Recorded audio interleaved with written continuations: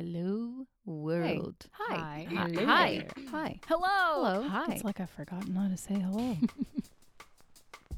Hello, everyone, and welcome to this week's episode of Life with Kaka, the show where we chat with producers from all walks of life to learn about their journeys, to take a deep dive into their careers, and to dig into the messy parts of life, the Kaka. I'm your host and producer, Carolina Gropa. This week on the show, we hear from Alana Mayo. She was an executive at Paramount Pictures for many years before becoming head of development and production at Michael B. Jordan's production company, Outlier Society. Real talk, she's been on my radar for quite some time, and when this interview was recorded back in January, it was honestly the highlight of my week. Aside from her being a total boss in the field, you just kind of want to kick it back with her and have drinks at the Sunset Tower. Oh, we were both getting over some sort of weird cold when this was recorded, but don't worry, we're not contagious. She had so much goodness to share, and so I just had to cut this down into 2 parts. So, part 1, we're going to tackle how to be authentic in the age of social media, how to not derive your self-worth from your professional identity, and how she differs from her fiance, the trailblazing Lena Waithe. Alana's path could not have been more different from mine, and our talk reminded me how each person's journey in this life, especially in entertainment, is so unique. You just never know how the stars are going to align. It reminded me of how I started producing in the first place, which was by just jumping in the deep end of the pool, doggy paddling to the edge every time, and coming up gasping for air, wondering what just happened and how did I get through it?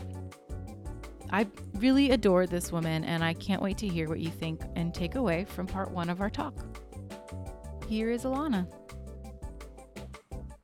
I find that, when I listen to podcasts that people tend to gloss over the hard times or the difficult stuff. And that's kind of why I started a podcast. Oftentimes there is this, especially with social media, this sort of myopic view and perception of what we do, of what the industry is actually like, what the lifestyle is like of somebody who is in this business that isn't a celebrity. And my hope is that I can demystify that a little bit and pull back the curtain and give a voice to the people that rarely are heard from. Yeah. It's weird. Like this is just a job is what I always say. It's like, it's just a job like any other career and profession that you can have. It's just, a very public job that involves sometimes going to parties or being photographed for magazines or walking red carpets, but it really is just a job. And I would like for more people to think of it as, you know, a real potential career in the same way that you can think about being a dentist or a doctor or a professor or whatever, you know, you might think of, because it's just a job. It is. But that phenomenon of like the media and the attention and the sort of publicity that goes along with what we do is fascinating, that has to go hand in hand with the work. It is fascinating. It makes sense from a, just a practical standpoint of how do you publicize or market things.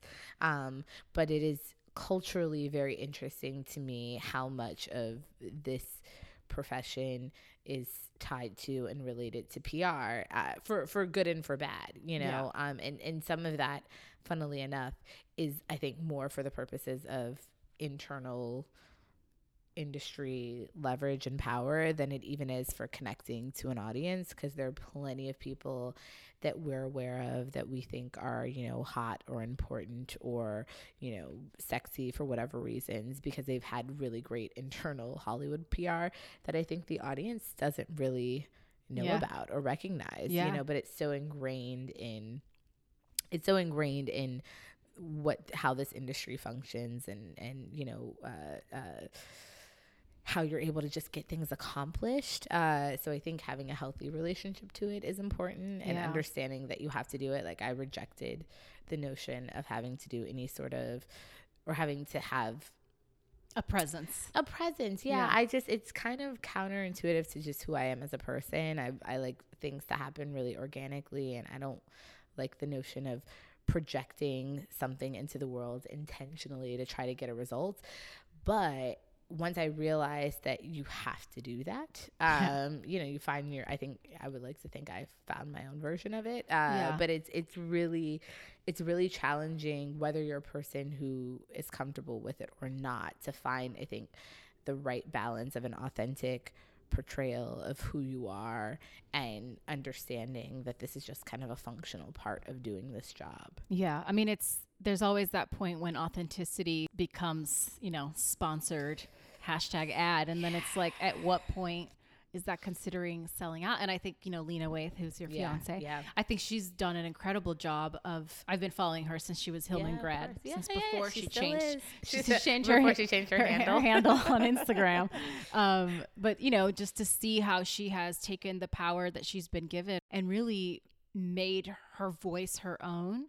I think that is, when used at its best, that's how it looks. I also have a love-hate relationship with it. Then it becomes a full-time job of like, what should I be thinking to say that is authentic and true to my voice?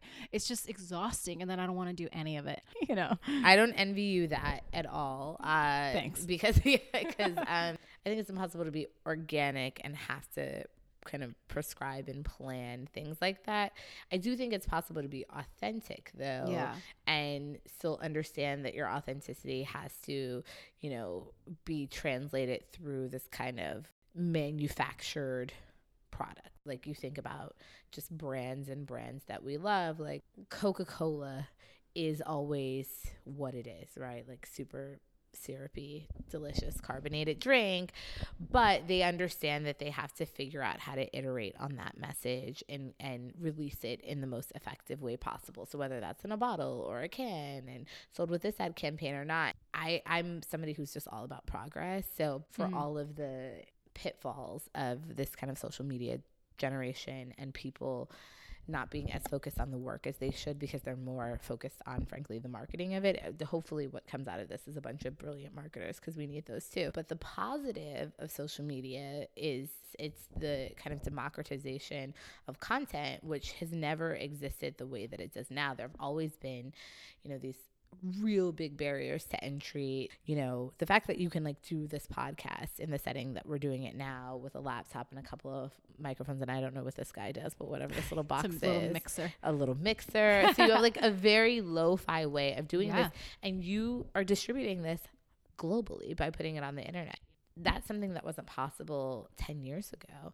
And so the voice that it's given to people who otherwise would not have one, the ability that it's given to people that are even within this industry and aren't, the type of person, or aren't specifically people that have held positions of power and haven't been able to advocate for their own art or their own content.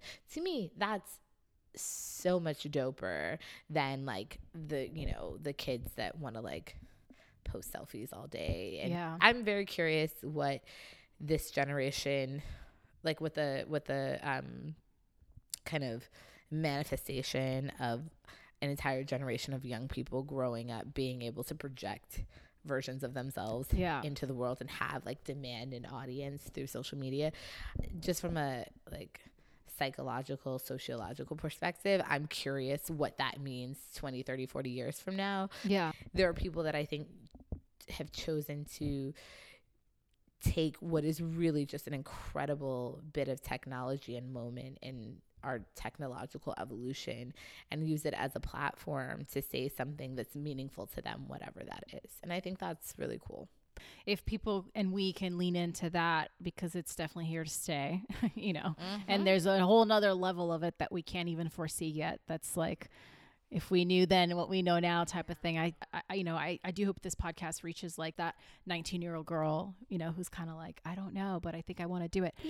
Totally. I mean, I totally, I think it's cool to have the intention of making something that can reveal a different side of a profession that people don't really understand or know about. A huge question we get, and I'm really kind of bad at social media. And so for me, Instagram, which is the only social media platform that I think I'm really on in any real way. Like for me, Instagram is to look at like puppy videos and like people falling, because I find that to be funny. But a lot of what like if I do ever look at really, Lena will be like, oh, you know, I DM'd you something, and I'll be like, oh, I didn't see it. And I'll look, and I'll have had all of these DMs from people that I didn't answer.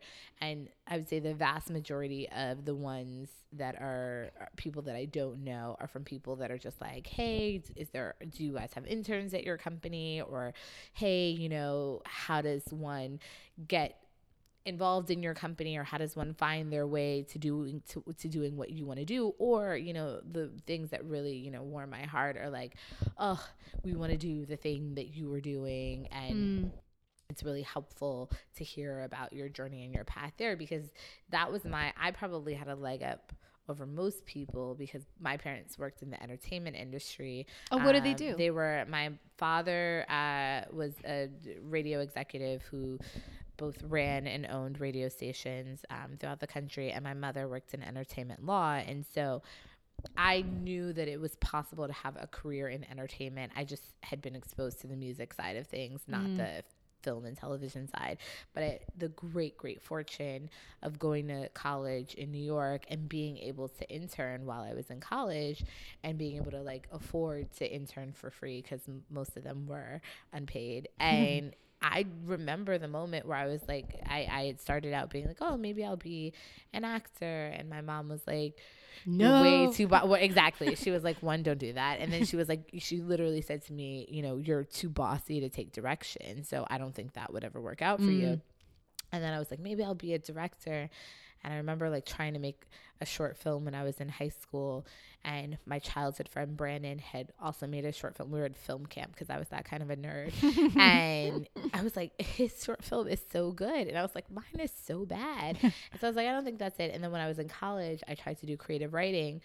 And whenever we had to read our work aloud in like this workshop, everybody else's would be so good and mine would be so bad. And I was like, this is not like, none of these things are the thing that, you know, I think I have a talent or a skill set to do. And I remember interning for Lee Daniels, and he both had a head of development and a producing partner. And I remember the moment where it clicked, where I was like, oh, this is the thing. And then I looked back, and I was like, when I was a kid and I was like trying to be in plays, like the thing that I really enjoyed was the organizing of the play and what I would now say is producing of the play. And when, you know, I was in film camp and we would rotate jobs, I did not enjoy making shot lists. I didn't really enjoy working with actors. I didn't really want to like design a shot, think about a frame, think about a lens, like think about, you know, like freaking crossing the line. I did that all the time. My characters were always talking to themselves. And I never, like, that was not of interest to me. But when I got to rotate into producing and producing somebody else's short, that was really cool. And then when I was in creative writing class, I hated reading my own work and I would procrastinate writing my own work. But I loved critiquing other people's stuff and saying like, oh, if you just move this one thing, or maybe if you had this character, think about this, that would just, you know, make your work even better. And so it really is the kind of thing that I don't think a lot of people are aware of, it being a completely legitimate profession. And it's so rewarding if it's something you enjoy doing, because you get to sit inside of the creative process in a really intimate way and help other people who are crazy talented, like you help to facilitate their vision coming to life. And it's not the public I mean, if you're somebody like me, it's perfect because I don't want to be public facing. So it's not a public facing job. It's not a job you do for glory or for awards, but it's so deeply, deeply, deeply rewarding. So I hope also that that 19-year-old girl listens to your podcast and also, you know, looks at this as a legitimate profession, because it's a really cool one. Yeah, I think that's exactly. I think you nailed it. And I think a lot of people, everybody's path is so different in this business. But the good thing about producing is that it's as much of just being good with people as it is the practical stuff. I feel like you can learn, you know, like 100%. How to bond a film, like how to apply for permits. Like these are fairly practical things. And if you're a person who, you know, is good at like figuring things out, I guess that would be the number one skill set of producing, then that stuff you can learn.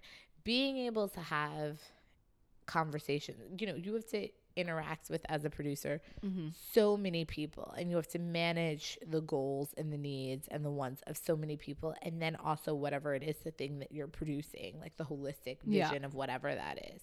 If you've meandered for 5 years and you've gotten some life experience and you've had difficult, you know, interactions with people, and you've had failures that you've had to overcome, and you've interacted with various different types of people, and you understand that not everyone can be communicated with the same way. Like, that is as valuable, if not more so, because I feel like a lot of times that's what makes it, particularly in film, and particularly like the types of movies that I've worked on, where you've had to both manage a studio and financier, and then also like a person of note and success as, or I should say people of note and success as filmmakers. Like, you have to have lived. It's like having a relationship, you know, but with like 50 different people. Exactly. And I think the more lived life experience you have, the easier it is to do that. Yeah. I also think, as someone who's come up as a line producer and more through the physical side, really knowing personality types, and when you're crewing up, how those people are all going to get along. You know, not every DP should be working with that production designer. And sometimes you don't have a choice. Sometimes it's just, you kind of make the best of it. But it's like, who are you going to put on this ship with you to go on this journey? And that, I think, is the finesse of getting the right crew together and creating that magic that I think you can create on set, that, in my opinion, is 90% of what gets imprinted onto the 100%. Film. It isn't just the actors, it's the crew, it's the energy behind the scenes, it's everybody from the top down, and the tone that they're setting for that set. So for me, when someone can walk on one of my sets and say that the energy here is so positive, like, I've won. For me, that is what I'm after, because everything else is not in your control. It's so true. You can have all of the best actors and all of the best intentions and the best script, and it just doesn't go the way you want it, or tanks in the box office, whatever. So success in that sense shouldn't be like, yes, of course, make the best movie you can. And of course, everybody wants it to be visible and to find success, financial and other means. But can you create an experience that is going to be worthwhile for everybody? I always try to empower anybody, because one, your title today doesn't define who you are, and it doesn't define where you're going. It's just a stepping stone. You know, your PA today could be your boss tomorrow. Amen. And it's just about being a good person and communicating with people, empowering people, making them feel heard, making them feel understood in a very high stress situation. Right. You know, well, that, I think, so it's a lot, but that's the hard part of it. I couldn't agree with you more. And it's the thing that everybody's doing, whoever you are on set, is also fundamentally a creative thing. So you think about the space that you need to be in to be creative in your regular life, however you're creative. It's much easier to do it when you feel comfortable and you don't feel like you have to worry about everyone, and everything is relaxed, and the appearance is that things are, you know, going really well. Like, I had these great mentors when I worked as a studio executive, and the way most film studios still do it is that the job that you have when you're trying to, you know, like where you're still learning, it's called a junior executive, and you're partnered on every project with a senior executive. I remember talking about movies, you know, after the fact, like years after the fact, that I worked on as a junior executive with the senior executive on the project. And I'd be like, oh yeah, so-and-so actor was like totally cool. It was totally chill. And the senior executive would be like, no, he was a monster. Like, we couldn't get him out of his trailer every day. And like, you know, he didn't know his lines and he wanted to quit in the set. And I remember thinking like, wow, how amazing that the people that worked on this movie were able to keep that keep it contained, so that I worked on the movie and I had no idea that this stuff was going on. And to me, like, that's really, as you were saying, that's like really the secret sauce of producing, is being able to, because you're always, not only is the results going to be out of your control in many ways, but also, you know, you have 100 plus people working on a set at any given moment in time. You can't micromanage every person. So there's going to be hiccups. Things are going to happen. People are going to be unhappy. People are going to have good days and bad days. But if you can just, on the whole, keep everything, like start everything so that it feels like we're starting on a good foundation, and then keep everything more or less on schedule, more people happy than unhappy, everyone feels taken care of, like, you know, down to the little things. I remember I had another mentor and friend who, you know, always like wouldn't work with this line producer again. And I was like, well, why not? Like, what was the issue? Thinking it was like, oh my God, it went way over budget, or there was, you know, receipts that were missing or something like really big. And she was like, we were shooting in wherever, Boston, I don't know, someplace really cold. And he had no staging area for the extras. And so all of these extras were in this tent with no heaters and no whatever, in the dead of winter in Boston or whatever it is. And I was just like, how could you not have accounted for that? And now this entire group of people is unhappy to be here. And me, as the creative producer on the project, have to now like manage the fact that I have this scene that has 100 extras in it, and I have 100 extras who are pissed off and who are cold and who want to leave. And I was like, oh my God, it can be something that small and that minute that makes the world of difference. Well, I think it's like when you forget the humanity, that it's like you want to treat a person who's chosen to be a background actor, which is a shitty lifestyle. It's a shitty gig job to begin with, right? But people do it, and they're essential to a part of the process, to a piece of the pie. So you forget the humanity of like, these are 100 human beings who are working, and in no other field would that be acceptable.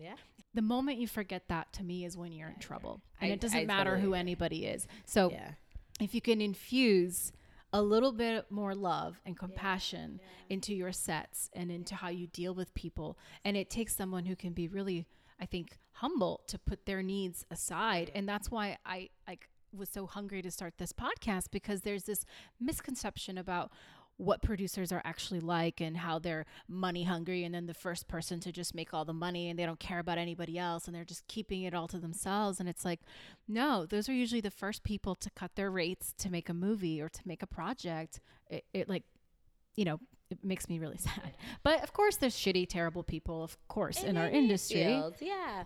I mean, I also think the producer now, and again, it depends on the thing and whatever, so I won't make a gross generalization, but the producer now is also different from what producers historically were. And like, you know, producers and studio executives used to be much closer, if not the same person, you know, like the golden age of Hollywood or whatever. And then I think, you know, in the kind of boon of the 80s and 90s, where everybody was making money hand over fist, the producer was getting, you know, multiple $1 million quotes, and they were the celebrities in their own right, and they had ego, and they had to be taken care of as much as, you know, like the economics of film especially have changed. And Lord knows, non-writing producers on TV, like that was never like a lucrative or sexy job necessarily. I think it's a great job for other reasons, but it was never like the dream job, you know? And so now, it's particularly now, if you're doing it, whatever you're doing it on, there's gotta be some other deeper level of commitment and passion. And like, yeah, there are people that are producing quotes that are huge, and, you know, they're getting rich off of things that they're making too. But I feel like particularly now, and this is, I think, true of anything in film and TV, again, because the economics have changed, like it's something that should be driven, and the ones that I know that like really do it and are great at it, it is driven by wanting to get things made. If you're a person like me, I just really get off on the idea of helping people that I think are creatively interesting or brilliant or worthy or smart or whatever it is. Like, I really love the idea of helping those people make their things. Like, that's a huge part of why I want to do it. And I also really love working on things that otherwise I feel like wouldn't get made unless there were some sort of force like pushing it through, right? if you want to get things made because you want to make your $4 million quote, or if you want to get things made because, you know, you like seeing your animated logo in front of things, whatever the case may be, like, I won't judge people's motives or intentions, but you have to be in this to like go through the slog of getting things made. And again, like when I was a film executive, nothing was easy to get greenlit. Like, I don't think I took anything to greenlight that didn't require some sort of, you know, Herculean effort, whether it was in the deal making and who's going to cut their fees so that we can get this to budget, or if it were, you know, like we can't cast this role and, you know, we've gone through all of our top picks and we're trying to figure out the availability of this person. Or when I was at Paramount, I worked on as a junior executive this movie Noah that Darren Aronofsky did, and there was literally a hurricane in New York in the middle of production. Like, it is not easy. No, it is not easy. And it's not like there's money, you know, kind of raining from the heavens for this effort.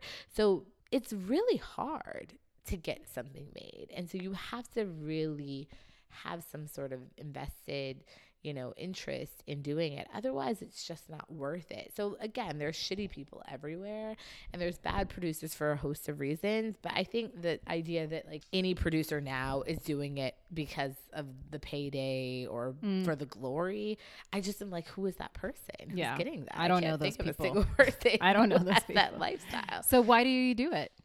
For me, it's just a belief in something. Like I was watching Vice, McKay's new movie, and there's a scene where a young Dick Cheney asked Donald Rumsfeld, who's kind of like mentoring him in Congress, and he's like, okay, I get like we're doing this, we're doing that, but like, what do we believe in? And Rumsfeld's played by Steve Carell, just like starts hysterically laughing and like goes in the other room and he's like, oh my God, what do we believe in? And the scene was very funny and made me laugh. And I was like, I feel like I would have the opposite reaction. Like, I just have to believe in the thing that we're trying to get made. And for me, that belief comes from the people that are behind it. You know, if I can say I have like an innate ability in anything, is I'm incredibly good at getting shit done when I want to. Amen. And so when I have a person or a story or an idea that I believe in and that I connect to, like, I'm like, okay, I can do everything within my power to try to get this done. Yeah. I can't promise that it will, because as you pointed out, like in this industry, you know, you can will things into existence to a certain level, but no one person has the power to like make anything happen consistently. But I'll do everything within my power to try to get it made and try to get it made well into success. And I have, you know, what I've gotten back from working with and around the people that I worked with, it just is so like selfishly deeply, deeply rewarding to know that I was a part of getting that thing made. Yeah. Big or small, whatever it is, you know? And so for me, it's that simple. And I'm very fortunate that I've been able to almost exclusively work with people that I believe in, or I believe in the thing that they're trying to do. And then other than that, I'm just like, I'm a story nerd. Yeah. So, you know, I'm one of the, it's weird. Like I've been a year now into working Outlier. With Michael B. Jordan at Outlier. And we get a lot of questions repeatedly. And one of which is, you know, will you guys develop? And I guess that's something that only gets asked of a talent-based company, because Michael gets a lot of scripts that are ready to go or packages that are ready to go. And I was like, of course we develop. And not only of course we develop, but to me, that's the best part. You know, it's hard for me to work on things that I don't feel like I was inside of and helping shape and craft from early on. I'm the kind of person who, in addition to like wanting to help get the thing made, like I want to help a part of shaping it and building it into the thing that will be made. And that part of it is just being, you know, like an English major nerd who just really enjoys that part of the process. I love it. Well, take me back a little bit to the beginning, just because I know like we got really into it and it's been 35 minutes and there was like a 10-minute soapbox I got on about social media. So take us back to the beginning a little bit, just so you were an intern at Lee Daniels Company. How did you get that internship? So I was pretty sure by the time I went to college in New York, that I wanted to work in film at the time, just exclusively film, no TV. And so I set out like immediately to try to find internships, and I worked for PBS. I worked for these producers on a documentary called Slavery in the Making of America, which was great because that was super production heavy, but also I never had any sort of access to unscripted and doc work, and so that was just really educational. So I did that for a little bit, and then I was just like applying for, I mean, if you needed somebody to PA on your student film, I was like, I'll do that. And you know, any internship that I could find, I would apply for that. So I worked for Tribeca Film for a semester, less so on the festival and more so on the movies that they were making. I worked in Jane Rosenthal's office, and then I got the opportunity to intern with Lee. I think I like cold applied for it, and that was amazing because Lee was really like present, you know, was in the office, and at the time he was posting Shadowboxer, which was the first movie that he had directed, and I was just really kind of impressed by his approach to directing a movie for the first time. And you know, both, like, I don't know how many weeks they posted that film, but they were definitely working on it for a long time. But then also just getting like finishing funds, because he was doing everything independently and was like, you know, by any means necessary kind of filmmaking. And so screening the movie for all sorts of people to, you know, get money to finish it and take it to market. And I remember like his assistant left, or maybe was fired, probably fired. And he didn't have an assistant over the summer. And I will forever be grateful for him for this, is he paid me to intern for him, which was amazing. And then he hired me to be his assistant, like his full-time assistant over the summer. So it was this great summer job. And you know, he was like developing what would become Precious, and was called, I think, Push at the time. Yeah. And developing all of this really cool stuff. And it was this office of like very brilliant people. And so it was one of the more kind of formative experiences I'd had.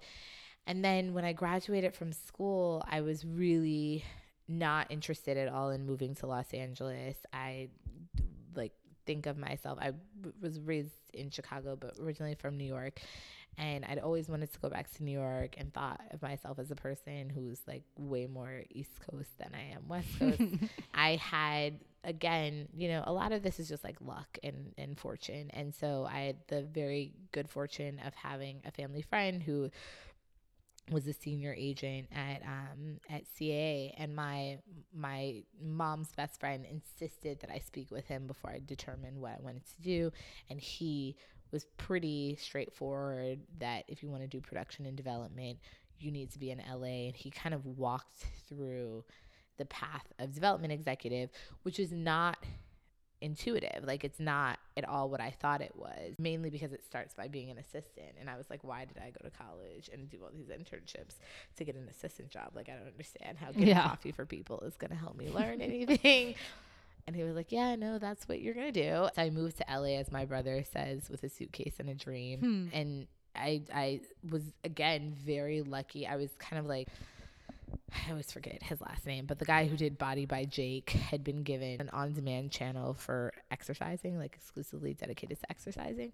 So I worked as an assistant at Exercise TV. And then I worked as an assistant to these young kind of indie producers, but who both had, one of them was a former agent at WME. So she had, you know, like pretty significant connections. And she introduced me to, you know, a woman who is today one of my closest friends, and, you know, who I'm incredibly grateful for, because I definitely would not have a career or know anything were not for her hiring me. And she and this producer, Andrew Lazar, hired me to be their assistant at their company. It was based at Warner Brothers. Andrew had been producing for a really long time and was kind of in the like second wave of his career. And we made, I think, 4 or 5 movies in like 4 years. It was just a ton of experience. And what that job did for me that was so helpful was I had never entertained making anything for a movie studio or a big network or broadcast. I thought those people were kind of like the death of culture and didn't make anything good. And working inside of a company that was based at a studio, in a big studio like Warner Brothers, and that was also making movies for that company, I was like, oh, Alana, this is a business. Like, this is not just people making art for art's sake. And, you know, the vast majority of filmed content that is produced has to be commercially viable because it's made for commercial purposes. And it was just an education I didn't have because I was used to working with these like New York indie people, or like student filmmakers. And so it was a huge kind of mind opening experience. And it, at the end of it, I was like, okay, so if like 75% of film's content is financed by one of these companies, and those companies really hold the purse strings and the power in greenlighting what is made or not, like, I want to go work for them. Like, I want to work for the people that have the ability to say yes or no. And so I switched sides to go work for Fox and then Paramount as a studio executive, which again was a surprising experience because I really, really enjoyed the business part of the job. And I really enjoyed learning about taking, again, the creative out of it completely, why one thing should be made versus the other, what people define as commercial, how people use the word commercial and what they mean by that. What is a model that you run on, you know, the potential success or failures? And then I became like really interested in, at this time, again, I still only worked in film. I became really interested in the model of theatrical film production and distribution, and really kind of not critical, but what's the right way to put it? Analytical about how that model works and how it works well and what are the kind of inherent pitfalls of it.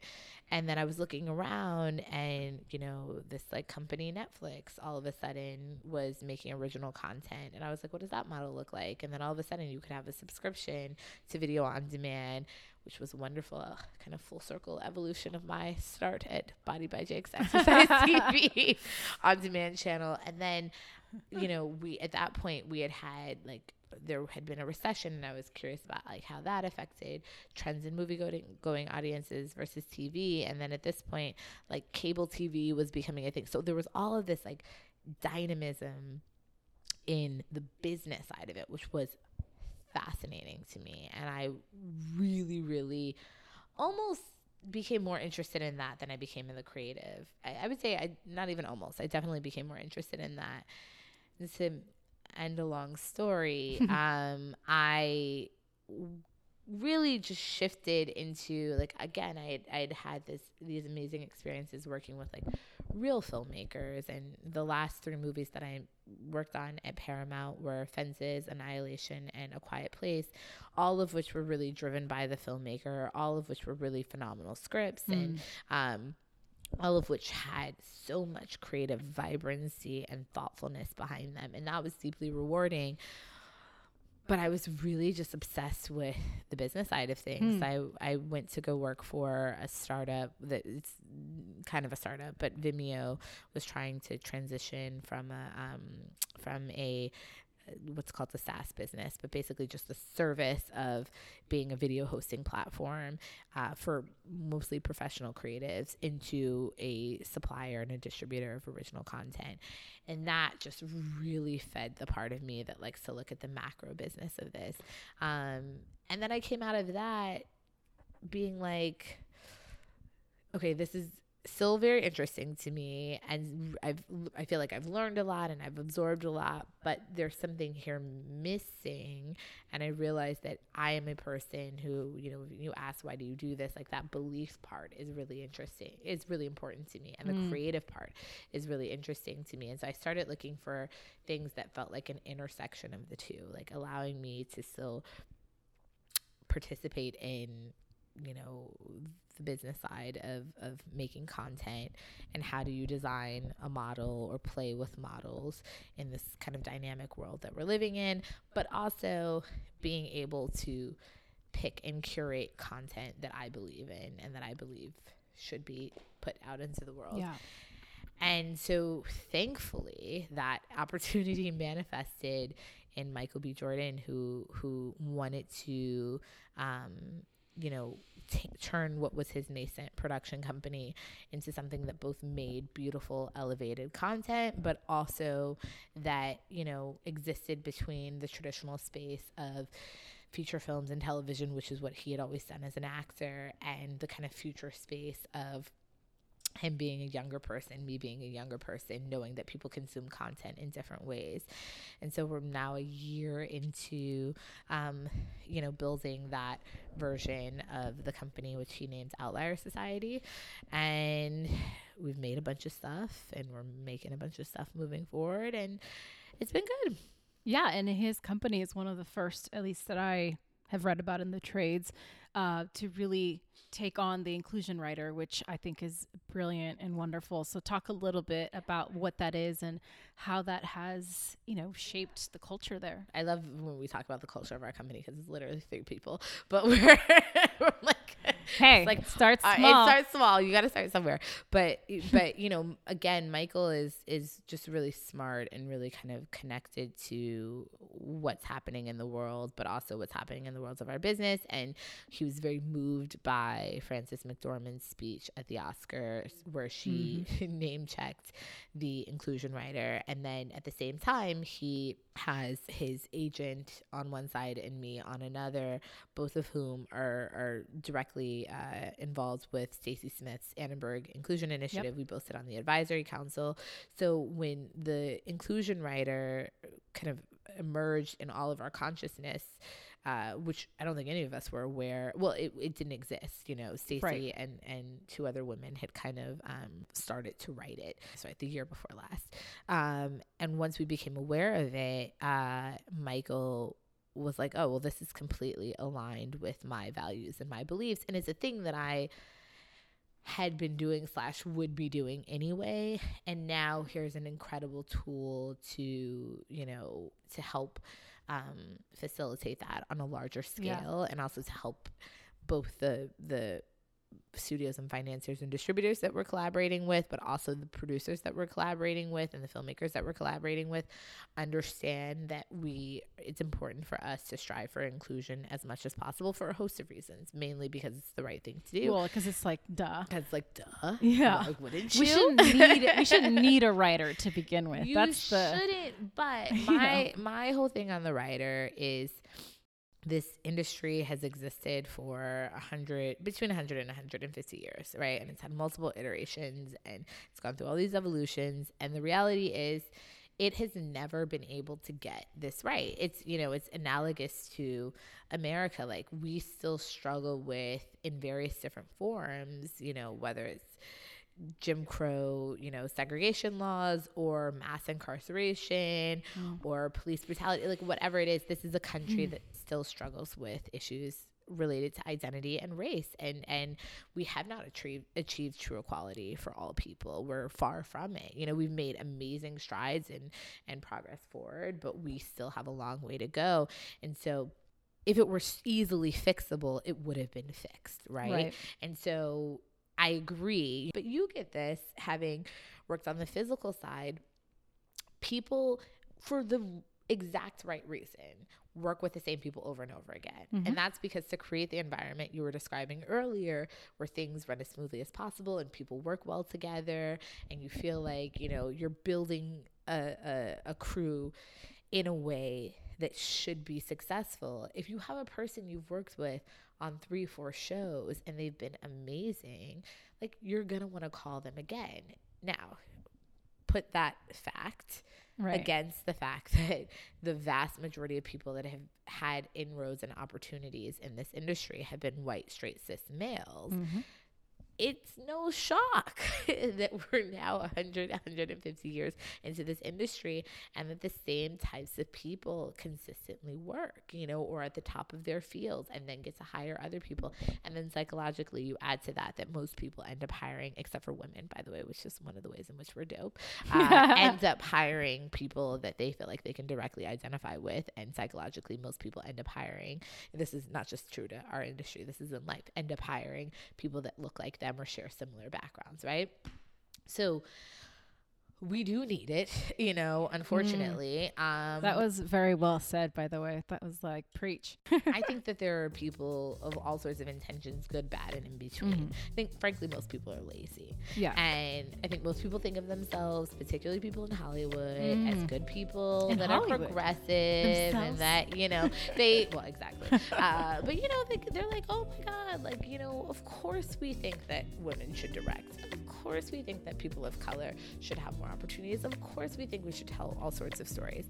I think, frankly, most people think that way. I think the minority of people are probably sitting there saying, fuck those people, like we want to actively exclude them. Those people definitely exist, by the way. I've worked with some of them, but I don't think they're the majority. But it's like when you're trying to put together a show and you've got to manage all of the things that have to happen so a show can go, let alone go well. It's, I think, for a lot of people, view it as an extra step to have to think about hiring differently, whatever that means. And we're just going to have to pause right there. It's a very juicy conversation. Like I said, I would not steer you wrong.